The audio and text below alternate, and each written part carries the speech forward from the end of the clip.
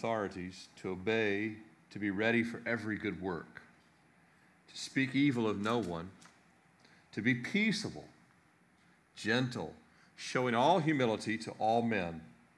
For we ourselves were also once foolish, disobedient, deceived, serving various lusts and pleasures, living in malice and envy, hateful, and hating one another. But when the kindness and the love of God our Savior toward man appeared, not by works of righteousness which we have done, but according to his mercy he saved us through the washing of regeneration and renewing of the Holy Spirit, whom he poured out on us abundantly through Jesus Christ our Savior, that having been justified by his grace, we should become heirs according to the hope of eternal life. This is a faithful saying. These things I want you to affirm constantly, that those who have believed in God should be careful to maintain good works. These things are good and profitable to men. Let's pray. Father, we thank you again for another opportunity, another just privilege to gather together in the middle of the week. Lord, I pray that even this time is a respite from other cares and concerns and the workday. We thank you for such a beautiful middle of the week. Lord, just these even beautiful days like this are a reminder, just a little bit of a glimpse of what heaven will be like, the glory of just perfection and paradise, where we look forward, as we just sang earlier, we'll fly away at some point. But until then, Lord, as this passage tells us, you have us needing your grace to walk through this world, this fallen world, this very sinful place, Lord, and yet you have promised to give us the grace to rightly reflect you, to be a light in a dark place. And so, Lord, we pray that even tonight you would just feed us, nourish us, comfort. Lord, whatever is needed, you know each heart here. We thank you for this time, and Lord, just bless it, anoint it. May you be glorified, and may we be strengthened in our love for you and our walk in the Spirit. In Jesus' name we pray. Amen. Now, chapter 1, you're going back to the beginning because it's a very short epistle. We've talked about this as a pastoral epistle, as 1st, 2nd Timothy were as well.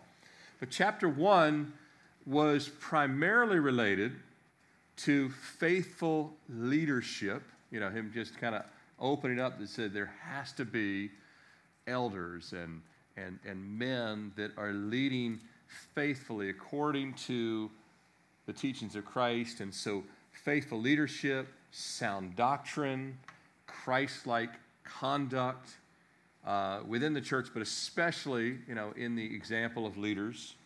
And then discipleship and growth within the church. All these things are featured in chapter 1. And as we closed, and that continues on in chapter 2, where you have the encouragement of women teaching women, men teaching men, mature believers teaching younger believers. And so that, again, the discipleship and growth continues into the 2nd chapter. And as we closed last week in verses 11 through 15, the all-importance of grace in maturing us as believers. So no matter how long you've been saved or how long any of us have been saved, we still need a lot of grace to mature. And we still have maturing to do, even if we're already, quote unquote, mature. And how important grace is in believers growing in the Lord, but also how important grace is in helping us fulfill the works that we've been called to. So before you were even born, God had a set of works set aside for you and each person that comes into the family of God. There's specific works set for each individual that someone else won't do. It's for them. And as we open chapter 3, Paul continues to focus on grace as pivotal to us living in lights in a very dark and fallen world. Now, remember, Paul's writing this at the time of the Roman Empire. I mean, we don't see people being crucified today, right? Not in our country. People will use that as some kind of cliche or something like that, but not literally. Not to mention all the other forms of debauchery that were happening in the Roman Empire, and the Colosseums and the circus and all the things, and just the gluttony and all the drunkenness, you name it. But Paul's saying you're going to need grace. And of course, this letter is written to Crete, and he already talked about the drunkenness that was going on there in chapter 2. That was commonplace. And we're going to need grace in a fallen world, but also to not forget the greatness of the grace that has saved us. We can take for granted grace. We can take for granted salvation. That's one of the big problems in the church today. Many people, kind of put salvation on the level of, finding a really good deal at the store. Wouldn't you agree? I mean, that's why there's very few people that are on fire for the Lord. I mean, percentage-wise, most of the church is very lukewarm all across the country, because people will kind of put salvation somewhere in maybe equal to a really good meal. But actually, if you see on social media, it's way less. Salvation's way less. You tell people got saved, you get a couple people tell people, hey, look at the picture of my new cat. That's amazing. But heaven's not rejoicing about your new cat, but it is about a new believer. I'm not against cats or anything like that. We had two. And when they finally came to the end of the line, we have not had pets since. And we're good with that. When I hear people say, I can't find anyone to take the dog for vacation, I'm like, nah, it's not our problem. Someone messed up the carpet, not our problem. All this kind of stuff. It's not that we don't like pets. It's just that pets and us just, schedule-wise, just don't work out. But anyway, that has nothing to do with what I'm talking about tonight. But if you're taking notes tonight, reminders of grace as we jump in here. And we're going to look at a couple of things tonight, actually 4 of them tonight, just briefly. Taking notes. First one we want to look at is starting in verse 3.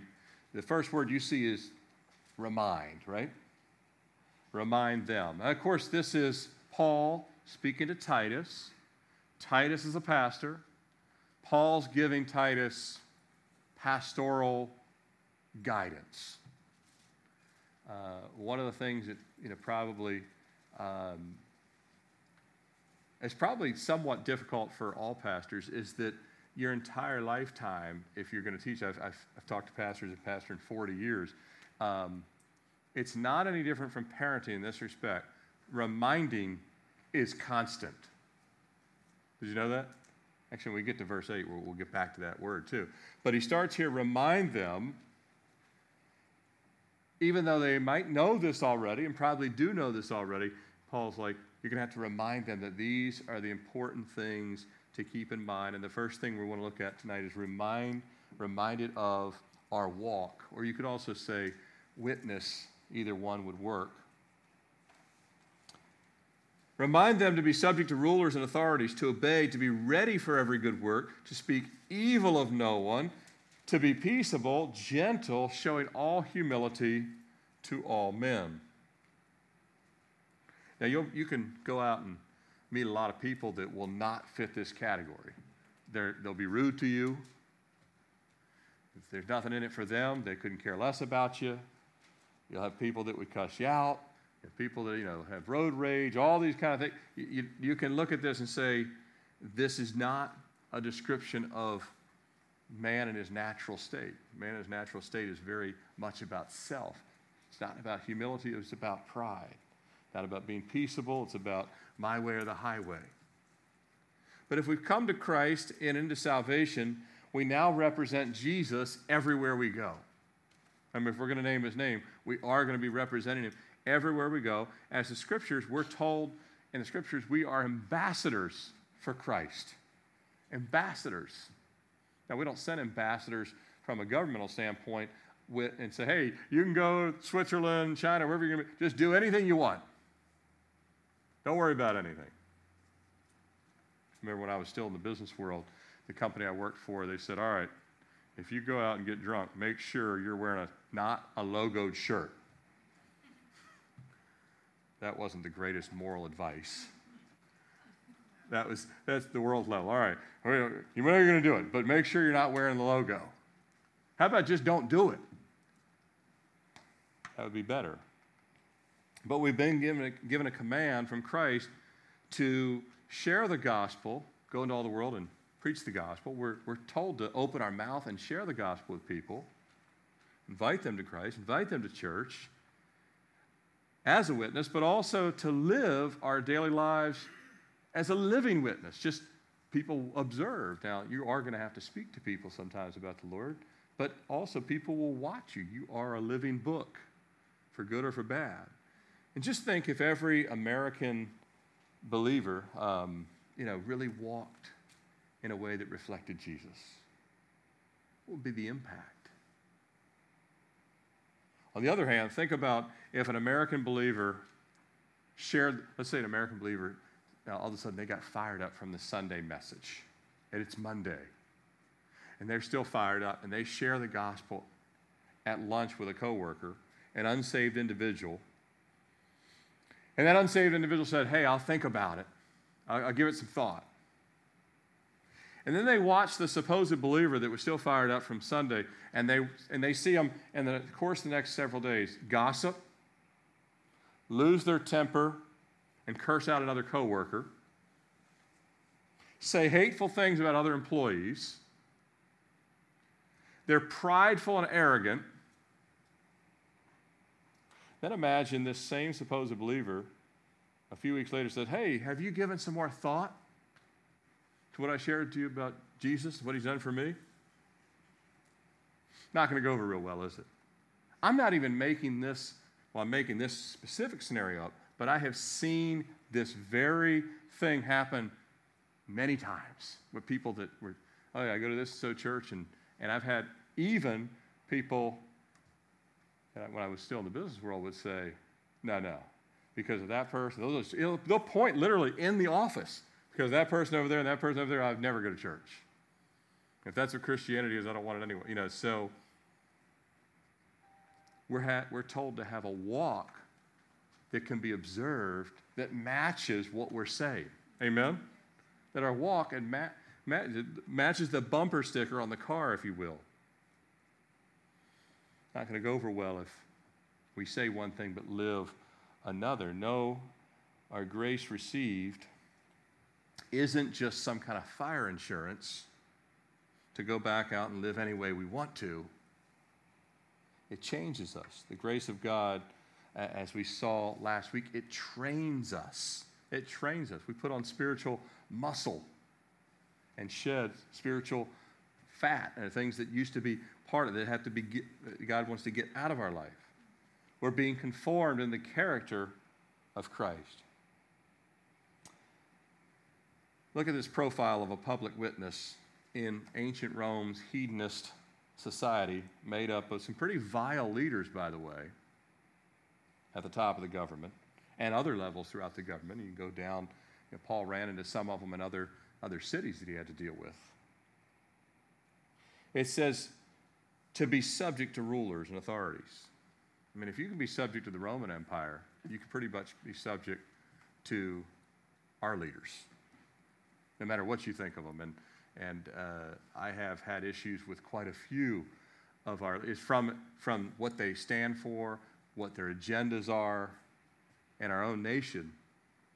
And yet we're still called to be obedient to the laws that, now, even the apostles said we ought to obey God rather than man. If we're asked to start to do something that is against the law of God, that's where the line gets drawn, right? There is a line drawn there. But as long as we're not asked to be sinning, if it's more of just humbling ourselves and showing proper respect, we're to be obedient and respectful. There's people that hate all police officers now. It's horrible. Someday they'll answer to God for that. Really, someday, if you die unsaved, you'll answer God and say, what? And God say, I gave authority. The Bible says that God raises and brings kings up and brings kings down, and all authorities are given authority because of him. And so we have to come to the place and say, all right, if God has allowed this person to be in a place of authority, I need to be respectful. Doesn't mean that there's not corrupt people in police. There are. Doesn't mean there's not some that are racist. Doesn't mean that there aren't some that are real, dishonest. All of that's true, and politicians as well, and government leaders. But a lot of times people now hate the role regardless of who it is. Have you noticed that? People, and this attitude, Paul said, it's not new because it was in people a couple thousand years ago. Just to be, just pushing back. Don't tell me what to do. Believers are called to be good citizens. Doesn't mean we can't voice our concerns, and we live in a free society where we can voice our concerns, but we need to do it in such a way that still brings honor and glory to Jesus. Would you agree with that? And there's a lot of bad ways to do it, and there's some good. Again, sometimes you can do it right, and people will still make something of it because, again, we still live in a sinful world where people are always trying to. Remember how many times they tried to trap Jesus in his words? He was always saying the right thing, and they were always trying to trap him in his words. So that will happen too. But God's going to judge on the character of our hearts, and as long as we did it correctly, God will say, look, I'll take care of all that. But if you're going to say, no, I'm going to be rebellious, bombastic, I'm going to tell everybody, I'm going to put them all in their place, Paul's saying you can't be that way. Respect and courtesy. Given that Jesus had unlimited power, a lot of people wanted Jesus to put every ruler in their place. And he could have, couldn't he? And yet he didn't. Many would have preferred to use his power against the evil rulers of his day, but he didn't use his power against the evil rulers of his day. He came to change individual hearts one by one. And by the way, when you and I get on a soapbox about things, instead of rightly representing Christ, you don't win anybody over, except the people that are already on that team. So it just doesn't help. It doesn't help anything. When I watch America today, the infighting, I'm like, have you seen a single person won over by the other side of anything? Not one. I mean, it's like, it's got to be 0%. There's so much disrespect of authority today, and it's getting worse. More and more moving downstream, younger people. But we're called to be peaceable, not speaking evil, gentle, a tongue that doesn't slander. One of the things about social media today is it actually, I have a Twitter account, and even more than Facebook, Twitter's interesting. Twitter is people will send out a tweet, and you got, tons of comments, lots of comments. Just my anecdotal view of it, about 80% of all comments, regardless of the topic, it can be something funny, it can be something tragic. It seems to me that as I read comments, the majority of all comments on Twitter, which is this massive platform now worldwide, are either snarky, angry, in your face, just vile, but everything from, and then every now and then, percentage-wise, there's people that just say something nice like, that's awesome, or I love this. It's people are becoming more and more jaded and cynical, and the digital age has people have this feeling of anonymity behind a screen of just kind of, but what's really, it's what the heart is coming out. It's actually a place that is kind of like turning on a spigot. So out of these social platforms, it is allowing people to kind of finally get out. Jesus said what's on the inside is what's defiling a man, and it's coming out. And so a lot of people are finding, I can do on a keyboard what I've really wanted to say all day to everyone. And this is my place to say it. And one day, God says we're going to give an account for every single word. Every word. Even in this room, all of us are going to, every single word. The spoken words, the thought words, and the typed text written words. All of them. You think that the data warehouses are keeping track of everything. God has a data warehouse. It's keeping every single record, all of it. But these things are exposing the human heart. And so Paul is saying, hey, when you're walking through this world, you can't walk that way. Moving on, verse 3, for we ourselves were also once foolish, disobedient, deceived, serving various lusts and pleasures, living in malice and envy, hateful and hating one another. It sounds like a great place to live, huh? That's quite a list. Taking notes, reminded of our past. When we see the lust and the pride and the anger and the spite and the serving of pleasures that are so commonplace in society today, and it's not new, but again, we have more ways to kind of promote it and expand it, you know. Any of you ever been to Las Vegas? I went there once on a work trip, and my wife actually flew out with me, and she got sick there and got to go to the emergency room, and we didn't really enjoy Vegas at all. I was there for totally, it was a business thing, but just, it's called Sin City for a reason. I mean, it really is, it was built by the mafia. That ought to tell you, that ought to tell you something about what Satan's plans for this place were. And today, I mean, you name it, it's happening there. Drug use and all kinds of sexual sin and all, you know, you just name it. Drunkenness and people addicted to gambling and just the whole city. It is to feed the flesh. And they don't even mind calling it Sin City. They even have commercials that call it that. They call it that. I mean, it would be one thing I say, the Christian, stop calling it Sin City. You're calling it Sin City. Matter of fact, next time someone gets really offended, use the word sin, say, well, I'll stop talking about it when Vegas starts calling themselves Sin City. How about that? Because it's a great place to for people. By the way, we've got Calvary Chapels in Vegas, and people are getting saved there.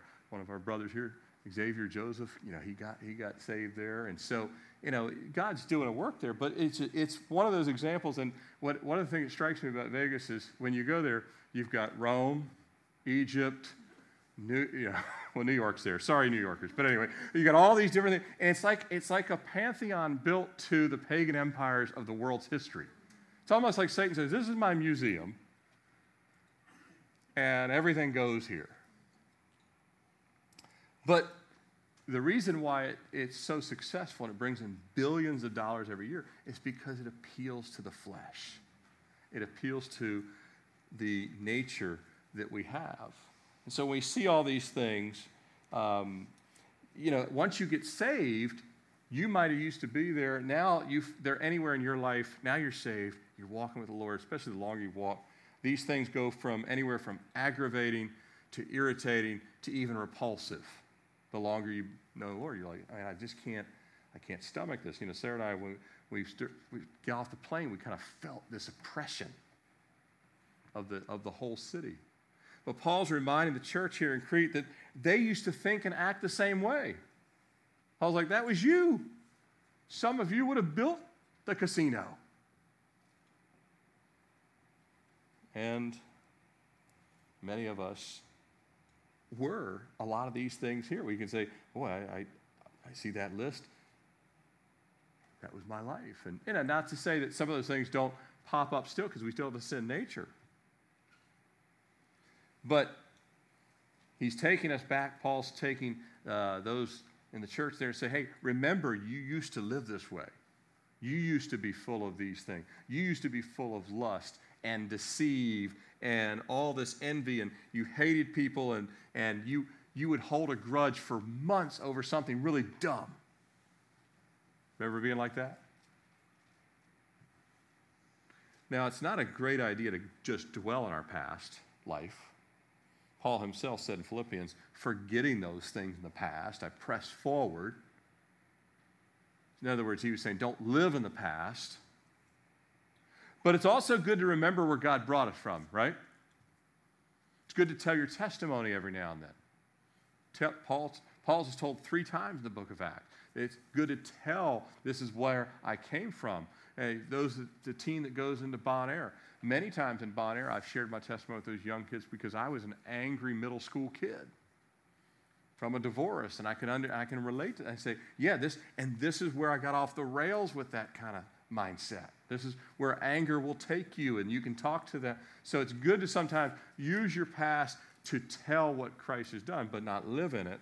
But also don't forget what the Lord has done for us. You know, Peter wrote in 1 Peter chapter 2, and verses 3 and 4, you've probably read this before, but Peter said, "For we've spent enough of our past lifetime doing the will of the Gentiles, when we walked in lewdness, lust, drunkenness, revelries, drinking parties, and abominable idolatries. In regard to these things, they think it strange that you do not run with them in the same flood of dissipation." Now, before we got saved in Fort Lauderdale. You know, when we were in Miami, I was going to college. I bartended. We had South Beach. We had Coconut Grove. We had, Fort Lauderdale, Las Olas. We had all those areas. And this was all of our friends. That was everybody. That was the, and it's not changed. And that's still going on in Richmond and L.A. and Memphis and New Orleans. And every city has a place where it's built around alcohol, late nights, anything goes. And he says they think it's strange you don't run with them. And eventually when you do get saved, your friends think, what happened to you? You lost your mind? Used to be fun. Right? What happened to you? We actually came to our senses. God turned us. And so we can have compassion on those that are still in darkness and still deceived by sin and still deceived by the course of this world. It says they're deceived is one of the words in verse 3. Serving various lives. People that are still trapped by sin are a slave to it. They can't stop certain sins. When they say, I can't stop this, in some cases they mean it. When someone becomes addicted to alcohol or addicted to pornography or addicted to drugs, they really have become a slave to it at some point. They're going to need the help of God, for sure. When people come to Christ, many times there's a lot of chains that are on. But we can unwittingly, by this reminder of where they had come from, and Paul's saying, hey, you yourselves used to be like this, don't forget. We can unwittingly, as believers, you see it all the time. We've experienced it, we've been this, and he's reminding us not to do this. We can unwittingly become jaded towards lost people. We can become very jaded towards lost people. Very comfortable and being saved. It's kind of like, when Jesus, the Good Samaritan, the 2 religious guys were like, I don't have time for this. We're doing holy stuff. You probably made your own bed, lie in it. Even though that wasn't the case. We can become very comfortable being saved and so put off by the world that the same world we used to love, and we used to love to party with everybody, and we loved all that stuff, and now we're so put off by it, we just ignore people. Now we're of no value to the kingdom of God. We're the righteous brother. Remember the prodigal's out there doing his thing, and the other son is, I'm doing everything right here. All these sinners. Jonah didn't even want anything to do with the world, did he? He's like, they should all go to hell. How about that? You can get to that. You can get to that level of not remembering what God has done for you or for me. That's not what the Lord wants from us. Back to verse 1, where he says to obey authorities and ready for every good work. Those good works are towards people. This is actually talking about our walk. This is talking about our witness. So the works here are specifically reaching out with the love of Christ. That's why it says to be peaceable, gentle, humble. You're actually interacting with people who are the opposite of this. But you can't be, and I can't, and we can't become jaded and, I'm not interested. I just want to listen. I want to listen to my worship music till Jesus gets back. Wake me up when the rapture comes. Well, what if someone treated you? Someone reached out to me. Someone probably reached out to you. They weren't jaded. Thank the Lord for those that are not in that. So he's saying, be careful. And as we see people mired in the emptiness of this world, it should spur our hearts to care and to appreciate the magnitude of what Christ has rescued us from. We weren't trying to find Jesus. Usually we're running the other direction. And it makes no difference, by the way, what state of mind people appear to be in. We got a chance to lead a lady to Christ not long ago that we thought she was happy as could be all the years we knew her. Turns out she wasn't. Turns out her husband had left her for another woman. She was, all kinds of issues. So what we think we see and what's really going on is not always reality on top of everything else. No matter what state they appear to be in, and maybe they really are as happy as can be, but if they're not saved, they're lost. There's only one or two options, right? C.S. Lewis said this. He said, a world of nice people, content in their own niceness, because you will find nice worldly people, right? Some of them are nicer than people in the church. That's another problem that I've seen over the years. I'm like, how is this possible? I've said unsaved people that I think I would rather take care of something for me than some people in the church. But let me back to the quote here.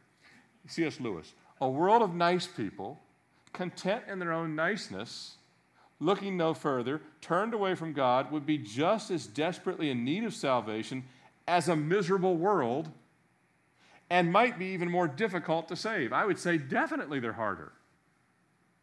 I remember when we were living in Charlotte, there was a team that came in that was doing street evangelism, and we were at Calvary Chapel, Charlotte at the time, and this team had been doing street evangelism in every city. And now Charlotte is a banking town. I don't know if you know that. Bank America, First Union, they're headquartered there. And so Charlotte, SunTrust Atlanta. I can't remember which one. There was another one too. But anyway, it's a real banking town. All downtown are banks, lots of bankers. At that time, a lot of pinstripe suits and stuff.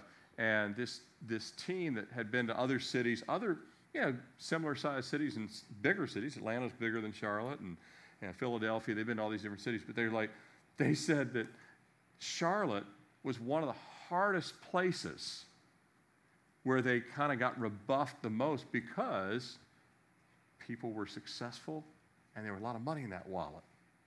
And Jesus said it's harder to get a rich man into heaven, right, than a camel through the eye of the needle, because they'll be nice until the gospel's presented. But regardless of how their mindset, whether they seem happy, whether they seem like they are 1 second away from suicide, at the end of the day, they still need the same gospel. They still need the same transformation. Now, this blindness, whether you're nice and blind or you're miserable and blind, God explained that blindness of the world to Jonah, didn't he? Remember, I already mentioned that Jonah did not want to see the people of Nineveh saved. This is what the Lord told Jonah. At the end of the book, he says in Jonah 4:11, and should I not pity Nineveh? We could insert Las Vegas, Miami, New York, Paris, Los Angeles, anything you want. But he said, and should I not pity Nineveh, that great city, in which there are more than 120,000 persons who cannot discern between their right hand and their left hand. God says they are blinded. They're deceived by the God of this age. And that was us. And it's countless people who we pass by every day. We walk right past them in the grocery store, right past them at the mall, right past them at the gas station. We pass tons of people constantly that don't know their right hand from their left hand, spiritually speaking, blinded. And the whole reason God said that Jesus came to Paul, he says, I've called you to bring people out of the power of darkness in the book of Acts. He says, I'm going to use you to bring people out of the power, the grip of darkness. But all these people that we pass by that are lost, and they can't tell their right hand from left, that was us back when we were not saved. And they need a complete transformation, just like we did, and it has to happen outside of themselves. I cannot stress enough how deceived we once were and how fast we were headed in the wrong direction, us, before salvation. And the opening of verse 4 proclaims the glorious reversal of our lives due completely to Jesus. Look at verse 4. You've got to read it in its context. Let's read verse 3 one more time and into verse 4. For we ourselves were once foolish, disobedient, deceived, serving various lusts and pleasures, living in malice and envy, hateful and hating one another. But when the kindness and the love of God our Savior appeared, not by works of righteousness which we have done, but according to his mercy, he saved us through the washing and regeneration of the Holy Spirit. But when? But, you can circle that one, capitalize it, whatever. But, it's hopeless, but God. It's impossible, but God. It's eternal death sentence for everyone, but God. A very similar message of God's divine intervention is found in Ephesians chapter 4. And Ephesians 2:4 says this, but God, who is rich in mercy, because of his great love with which he has loved us. It's another one of those turns. It's an immediate hairpin turn of on way to hell, but God jumped in the path in the person of Jesus and grabbed us from going into a burning house or into eternal flames. And the next verse in Ephesians, you don't have to turn there, but Ephesians 2:5, the very next verse, underscores just how desperate our condition was and the grace of God. So connected to it in verse 5 of Ephesians 2, even when we were dead in trespasses, he made us alive together with Christ, for by grace you are saved. We were dead. Try talking to a dead person. That has to be supernatural. Only God can speak. And one of the main reasons that Jesus did the miracle with Lazarus is he spoke to the dead. Remember, he said, Lazarus, come forth. That was done to show that only Jesus could speak. Now, he raised a couple others from the dead as well in his earthly ministry. But that one, he spoke to the dead very, very clearly. And others were there to witness it. As a matter of fact, it was the miracle that actually was the clincher of Caiaphas and the rulers saying he has to be crucified after that. But he called beyond the grave all the way to the other side and called Lazarus. But it was a picture of the fact that when you're dead as a doornail and completely blind, God can still call us. He gives light to every man, the scriptures say. Just enough light to wake us out of darkness, not by works, according to his mercy. He saved us. He poured. It's his grace. It's all about Jesus. Martin Lloyd-Jones said, if a man could save himself, there would have been no need for the Son of God to come to the earth. Indeed, his coming is proof that people cannot save themselves. Jesus' coming is proof that he had to come. I need to say, well, that's understandable or axiomatic. I know, but people don't see it that way. The whole reason Jesus came is because we couldn't save ourselves. And by the way, note that we are called, now we're not saved by anything but the blood of Jesus, the washing of Jesus, the grace of Jesus, the mercy of Jesus. Each of these things are enumerated. But we're not saved at all by our works. It says in verse 5, not by works. But note that, go back to chapter 2, look at verse 14. We covered this last Wednesday. We've been called to be his own special people, zealous for good works. I want you to hear all three of these. Zealous for good works. That's Titus 2:14. Then in verse 1, chapter 3, we're called to be ready for every good work. That's number 2. Then in verse 8, we're told in the middle of verse 8 to be careful to maintain good works. Now this is interesting. We're told to be zealous for good work, ready for good works, and to maintain works. And yet, it's clear in verse 5, none of the works save us. We're not saved by works. But, I mean, it is a huge megaphone thing that Paul's saying all of the body of Christ should be doing the works of the Lord. Doing the work, but not saved by those works. They're the outflow of salvation. In other words, if we really are saved, the works will follow, but we never are saved by the works. When you think about it,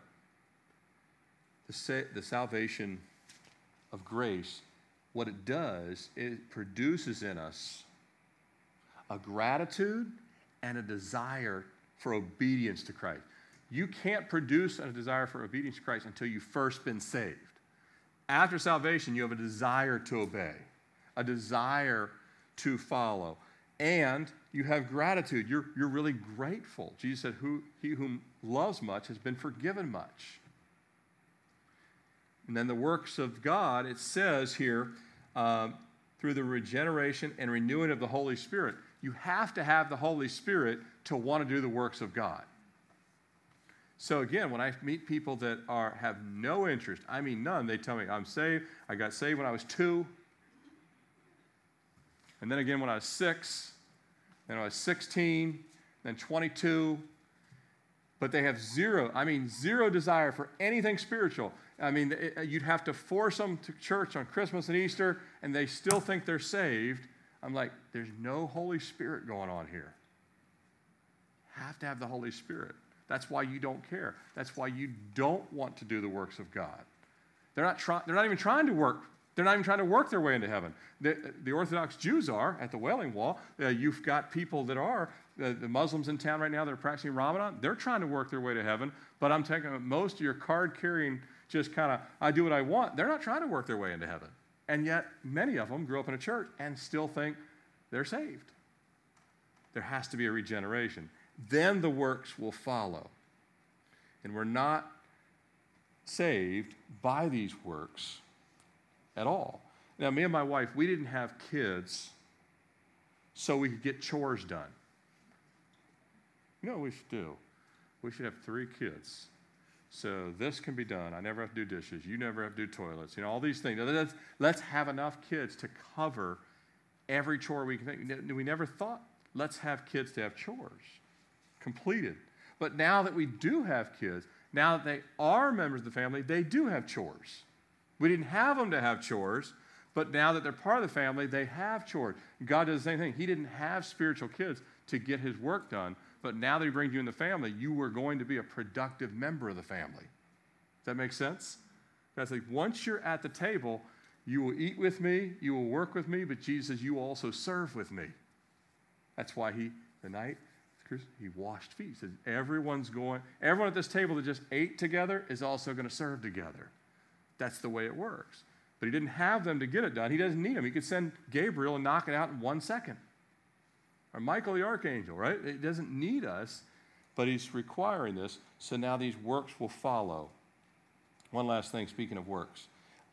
When verse 4 it says, when the kindness, think about this, when the kindness and love of God appeared, this to me is just another reminder that as we see the world, we need to have the kindness and love of God towards them. Jesus walked into a world that hated him, still extending the kindness and love. So you have to walk into any room and say, well, I don't think they even like Christians in this room. That doesn't matter. Jesus said you have to love your enemies. But you can only do that with the Holy Spirit again. So it goes back to grace is needed. I was driving in, Lord, I need your grace to preach on grace. I need your grace to preach on grace. I need your grace tomorrow to pray about grace. It's all about grace, and the activation of the Holy Spirit inside keeps reminding us it's grace. Remember where you came from. Remember what I've done for you. Remember so great a salvation. That's why we take communion, to remember these things, right? To reminders. Coming to a close, verse 8. This is a faithful saying. These things I want you to affirm constantly. Those who have believed in God should be careful to maintain good works. These things are good and profitable to men. Now, look at chapter 2, verse 15, which we didn't read. It was the last verse we left off last week. But in verse 15 of chapter 2, he says this to Titus, "Speak these things, exhort, and rebuke with all authority. Let no one despise you." Then verse 8, he's saying, this is a faithful saying, I want you to affirm them constantly. Chapter 2, verse 15, and this verse 8 are specific pastoral encouragements. They are specifically to pastors to say, if God has entrusted you with a flock, you are required to preach the word and constantly affirm grace, grace, grace, grace, regeneration by the Holy Spirit, washing is from Jesus, not of works you're saved, but also that we're called to works, but not saved by works. So he's like, this is going to have to be, because people will forget and they'll start kind of working for things, and no, it's back to grace. You need the power of the Holy Spirit. It's a work of grace. But on the other hand, some people need the first saving grace that we talked about last week. So all of it, when he says to constantly affirm these things, he's not just speaking of verses 1 through 8. He's going way back through the whole epistle to some respect as well. Most immediate right there, but it's also inclusive. It's both and of the other things that he's already said that we started out at the outset. Paul is a pastor of pastors, telling Titus, speak these things, exhort these things, and affirm them constantly. And again, that's why I say sometimes, pastors, we feel like a broken record, but the whole Bible is very repetitive. I was talking to pastors about a group of us got together the week before Easter, and some of them have preached like 25 years of Easters, and they're like, I don't have any new material for Easter. But then we kind of joke around and say, the good news, you don't have to have any new material. We're to re-preach the word again and again and again. And it's so important. And who is he speaking to here? He says, this is a faithful saying, speak these things and affirm them constantly to those who? Those that have believed. Believers have to hear what they already know, because God, every time, he's driving it deeper and deeper. You ever kind of drilled something in and you hit like a knot and you're like, there's no way this can go any deeper. And then you rest a little bit and you can get a little bit more. This is what the Word of God does. It just keeps going deeper and deeper and deeper into us. And by the way, when I preach the Word, I'm preaching to myself as much as I am, and I know anyone else that loves the Lord. You also, Lord, I need this as much as we all need it. We can easily forget. Last thing I want to close on is, by the way, I missed both those bullet points. Remember, reminded our pardon, and this is our last one, vigilance. So you just jot them in there. Pardon, reminded of our pardon, reminded of our vigilance, and then I want to close with this. It's very important that we are reminded on a continual basis. And Paul's contemporary, Peter had already been with the Lord well before Paul comes along, but Peter says, for this reason, and I've highlighted obviously, in these few verses 12 through 15 of 2 Peter chapter 1, he says, I will not be negligent. Any parent that doesn't warn their kids is negligent. Any parent that doesn't teach their kids is negligent. Any parent doesn't remind them of important things. Most parents, even if a kid has been told 100 times, or maybe their whole life they've observed their parents put it on their seatbelt, when your kids start driving, you still say, hey, make sure you put on your seatbelt. Things like that. It's important to remind you always of these things, though you know. Peter, why tell us what we already know? Though you know and are established, they don't not only know these things, they're actually established in them. This is beyond just someone with a cursory knowledge. These are established believers. There's some maturity level here. In the present truth, they actually hold on to truth. Yes, I think it is right as long as I am in this tent to stir you up. See, there you have two things in pastoral work. You have preaching and you have teaching. Preaching is exhortation. Teaching is knowledge and information, right? Nobody is of any value with a bunch of knowledge and information. It has to be stirred up and actually become something. I know I should pray, I just don't. Right? Knowing you should pray is important. Actually praying is better, right? I know I should go to work, but I don't feel like it, right? You don't have to do that long before the problem will be off your hands, right? You won't have a job, at least not that job anyway. So again, very important that we're stirred up by the Lord by reminding, knowing that shortly I must put off my tent. Of course, Peter knew that his end was coming, just as our Lord Jesus Christ showed me. Moreover, I will be careful to ensure that you always have. So Peter's saying, every pastor that comes after me will continue to affirm these same things, a reminder of these things after my decease. Reminding, reminder. Very, very important. But here's the thing for us. It's one thing I'm going to be called into account when I get to heaven. Did I keep constantly affirming these things? Did I teach them? If a lot of people showed up, if a few people showed up, if in between showed up, God's like, none of that matters to him. He's only going to say, did you do what you were supposed to do? And he's going to say the same thing to each of you. Did you do what you were supposed to do? Were you reminding yourself? Actually, it's not us reminding ourselves. Don't wait for other people to remind you, by the way. Stay close to God and the Word, and the Spirit will constantly remind. But even as the Spirit reminds, we need other people reminded. I have a wife in my life who reminds me of things. I listen to other pastors on purpose to be reminded. I'm like, man, I totally forgot that verse. I used to know it all the time, right? That kind of thing. So we have these things. We need other people, but if the Spirit's reminding us, then we are always branching out to be reminded by others. Does that make sense? In other words, if the Spirit's reminding us personally, we will, on purpose, with intentionality, stay connected to people who will also remind us, both in peer level, on the radio, in things we're reading. But it's not just information. It's coming back out in works. Good works that are led and produced by grace and by the Holy Spirit. Amen? Let's close in prayer. Father, we just come before you. We need your grace. Thank you for these reminders. Thank you, Jesus, that it's but God. That when we were dead in our trespasses and sin, and when we were living in these ways that were so worldly or self-centered, you called us by name. Thank you for salvation. Thank you for grace. Thank you for the Holy Spirit that indwells in us.